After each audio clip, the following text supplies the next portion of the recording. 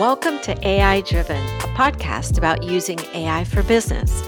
AI Driven is produced and hosted by Cognistics, an AI company based in Pittsburgh with offices in the US, Latin America, and Asia.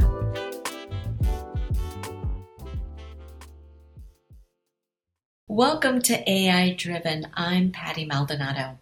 Today we're looking at how the popularity of generative AI has led to the development of WormGPT. We'll discuss the dangers it poses and what we can do about it. Joining us is our resident expert Cognistics data scientist, Justin Waltrip. Welcome, Justin. Hi, Patty. It's nice to be back. Great to have you back again. So start us off. What is WormGPT? So WormGPT is basically a version of ChatGPT that just doesn't have any guardrails. And so when you type a prompt into ChatGPT that is kind of malicious in nature, like write me a phishing email, and phishing is when you try to steal someone's information by sending them a fake email. You might try to ask ChatGPT to write one for you, and it'll tell you, oh, no, I can't do that. That would be against kind of my terms of service, and it's outside of the guidelines that OpenAI has set up. And WormGPT at its core is essentially just a version of ChatGPT where that guideline has been removed. So how is it being used? So WormGPT is kind of advertised as a black hat tool, and that's kind of related to what most people would refer to as hacking. And so in the space of cybersecurity, there are three different types of hats. There's white hat hackers, gray hat hackers, and black hat hackers. And white hat hackers are the people who do things like bug bounty programs, where they try to quote unquote hack into a company's system. But once they find a vulnerability, they don't actually exploit it, and they tell the company about it so that that company can go in and fix whatever vulnerability their site has. And so that way, no information gets leaked, nothing bad happens. It's kind of a net positive for everyone. And a lot of times, especially with bug bounty programs, the company is actually willing to pay white hat hackers for their efforts. And then black hat on the other side is kind of the traditional stereotypical hacker that most people would be thinking about. So these are the people who are trying to find vulnerabilities on websites or in a kind of business enterprise system as a whole.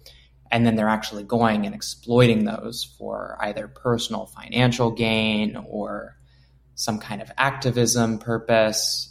There are a lot of different motivations for why black hackers do what they do, but they're definitely the stereotypical bad guys.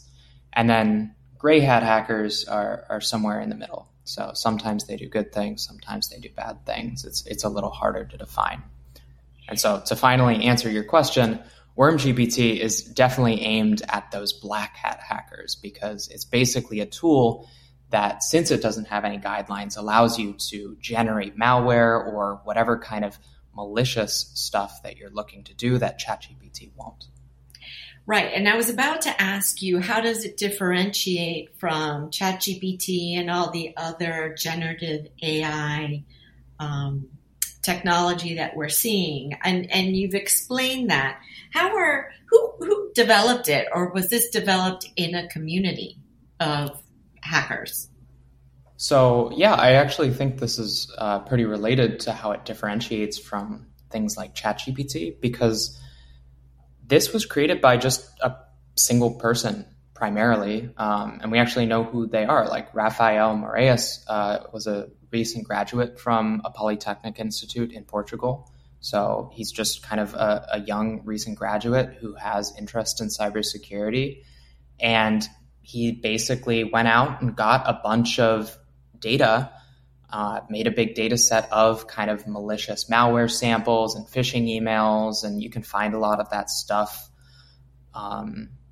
even among white hat communities, because they want to know what malware normally looks like so that they can defend against it. And so he took this data and used it for something malicious, which is training a version of ChatGPT that doesn't have any of these guardrails. And so it's pretty different from ChatGPT, because instead of this model being kind of owned by a company where you have all kinds of policies and you have regulations that are involved, WormGPT is just kind of owned and operated by this one guy.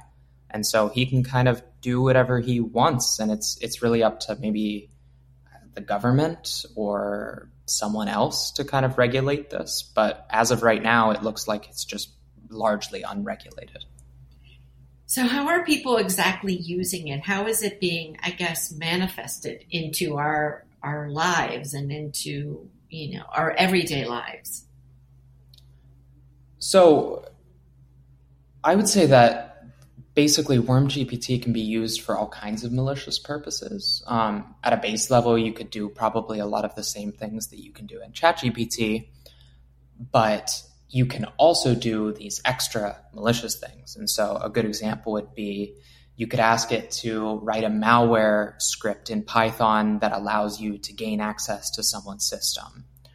Or I was talking about phishing emails earlier. You could ask it to write a phishing email that makes you sound like a convincing person from HR who needs someone to click on this link so that they can gain access to the company financial information or something along those lines. And what this in effect does is it really lowers the barrier to entry for cyber criminals. So instead of having to have a lot of coding experience and maybe a lot of cybersecurity experience, or even just really good English skills to be able to make some of these cyber attacks seem convincing and actually be successful, now a lot of this is available to just anyone who has access to this model, because they can just write down what they want WormGPT to produce, and it'll give them a lot of the tools that they might need to be able to accomplish that. And I know that we spoke about WormGPT recently, and you said something that really intrigued me, that there was this ability, and I didn't quite understand how it worked, but this ability to kind of like scrape social media profiles and use that information. Can you explain a little bit about that element and how that works? So, there are kind of two different ways that you can give a system like WormGPT information. And so the first way would be to include it in the training data set. And so when you're training these models, you basically just give them access to tons and tons of gigabytes of text. And so if, as part of that data set, someone included maybe a LinkedIn profile of a company or a social media profile of an individual and information about them, then once the model is trained, you can actually ask the model questions about that data. You can ask it about that company, and its responses might be in part based on the fact that it was trained on that company's data. So that's kind of the first way. And that way it's a little bit harder to change, because once you've trained the model, you can go in and you can fine tune it, but that process is kind of expensive and it takes a while, and it's not super easy to do. It's not something that any user would be able to do, but only the people who actually own that model. And so the second way that you can add information to one of these systems is by just kind of pasting it right before you ask a question.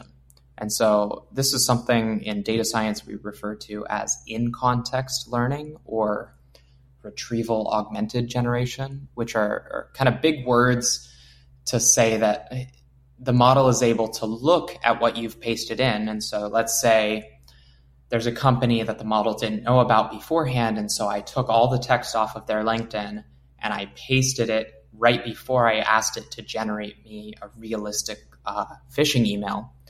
The model is actually smart enough to not only base this phishing email off of the data that it was trained on, but also this LinkedIn data that I've passed in as part of my prompt.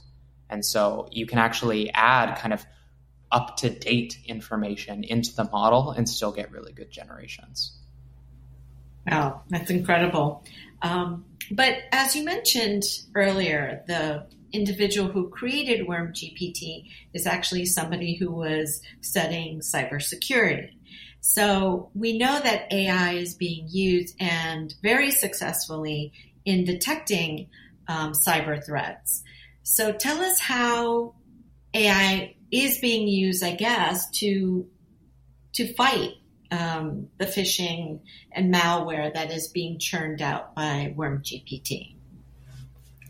Well, so just in the same way that like bad guys get better tools whenever we put out more powerful technology, those tools are also available to the good guys. And so those kind of white hat hackers or blue team people, which are basically the people that are tasked with defending our companies and our technology infrastructure, they also have the ability to use AI when they're trying to defend against cyber attacks.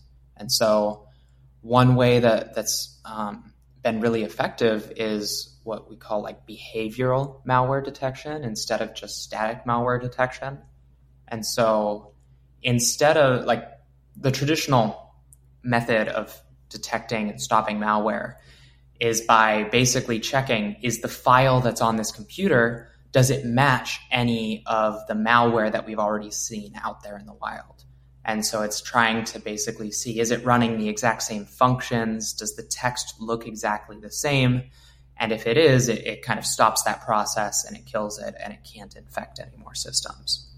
But with AI, we're able to do more powerful things like behavioral detection. And so instead of looking at just, does this text match exactly, it might actually be kind of monitoring your computer and checking, oh, is it opening up any ports that it shouldn't be opening up? Is it kind of running for a longer time than this type of file normally should be running for? Is it accessing files that it shouldn't have access to or that are kind of unusual for it to be checking against?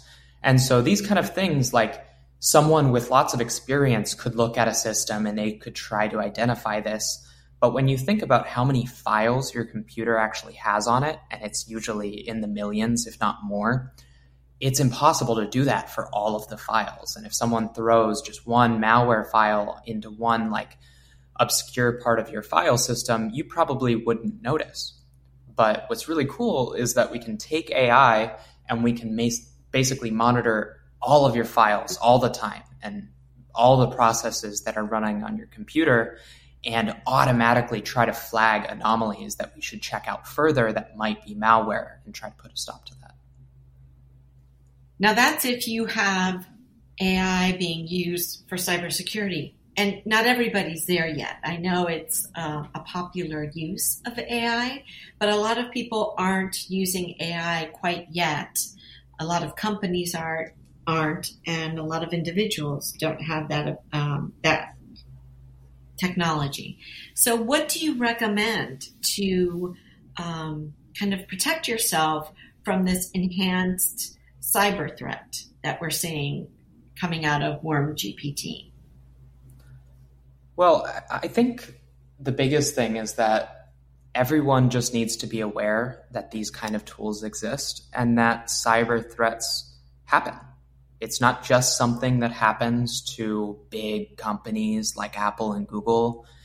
Even small companies get hit with ransomware or phishing scams or all kinds of different cyber attacks. And so I think it's just, even with tools like WormGPT, which make these attacks maybe more advanced and more common, I think it's important that everyone in your company understands what they should be looking out for, understands that they can say something if they see something suspicious, and that they shouldn't just kind of ignore the warning signs. If they have a weird feeling in their stomach about an email that they've received or something else, they should forward that to their IT team, because that way you actually might be able to prevent some of these attacks from happening in the first place. Got it. Any other advice you might have regarding WormGPT and what's happening currently with this new kind of platform? Well, I think the techniques for WormGPT versus other types of malware, I think the techniques for detecting it are going to be largely the same. But as I said, it's going to just be more advanced and more common. And so I think it's important that IT teams and cybersecurity teams at companies take AI seriously, and they might even want to consider trying to use it for defense, because cybersecurity has always been kind of a race between the good guys and the bad guys. As the bad guys get better technology, the good guys have to upgrade their technology as well. And so I think it's important that cybersecurity teams don't become complacent with the tools that they already have, because especially with the pace of AI innovation over these last several years, I think a lot of those tools might be ineffective against new forms of malware or kind of new cyber attack techniques. Great. Well, Justin, thank you so much for sharing your thoughts and insights into WormGPT, what it is, and how to detect it and how to protect against it. And I want to invite our audience to let us know if you have any questions about some of the topics you've heard on our show and about our work in general. If you are interested in learning more, please email info@cognistics.com. And Cognistics is spelled COGNISTX. So again, email info@cognistics.com or visit our website, cognistics.com. Thank you, Justin, and we'll be back in a couple of weeks with another new show from AI Driven. Thanks for listening in. Learn more about how AI drives what we do at cognistics.com.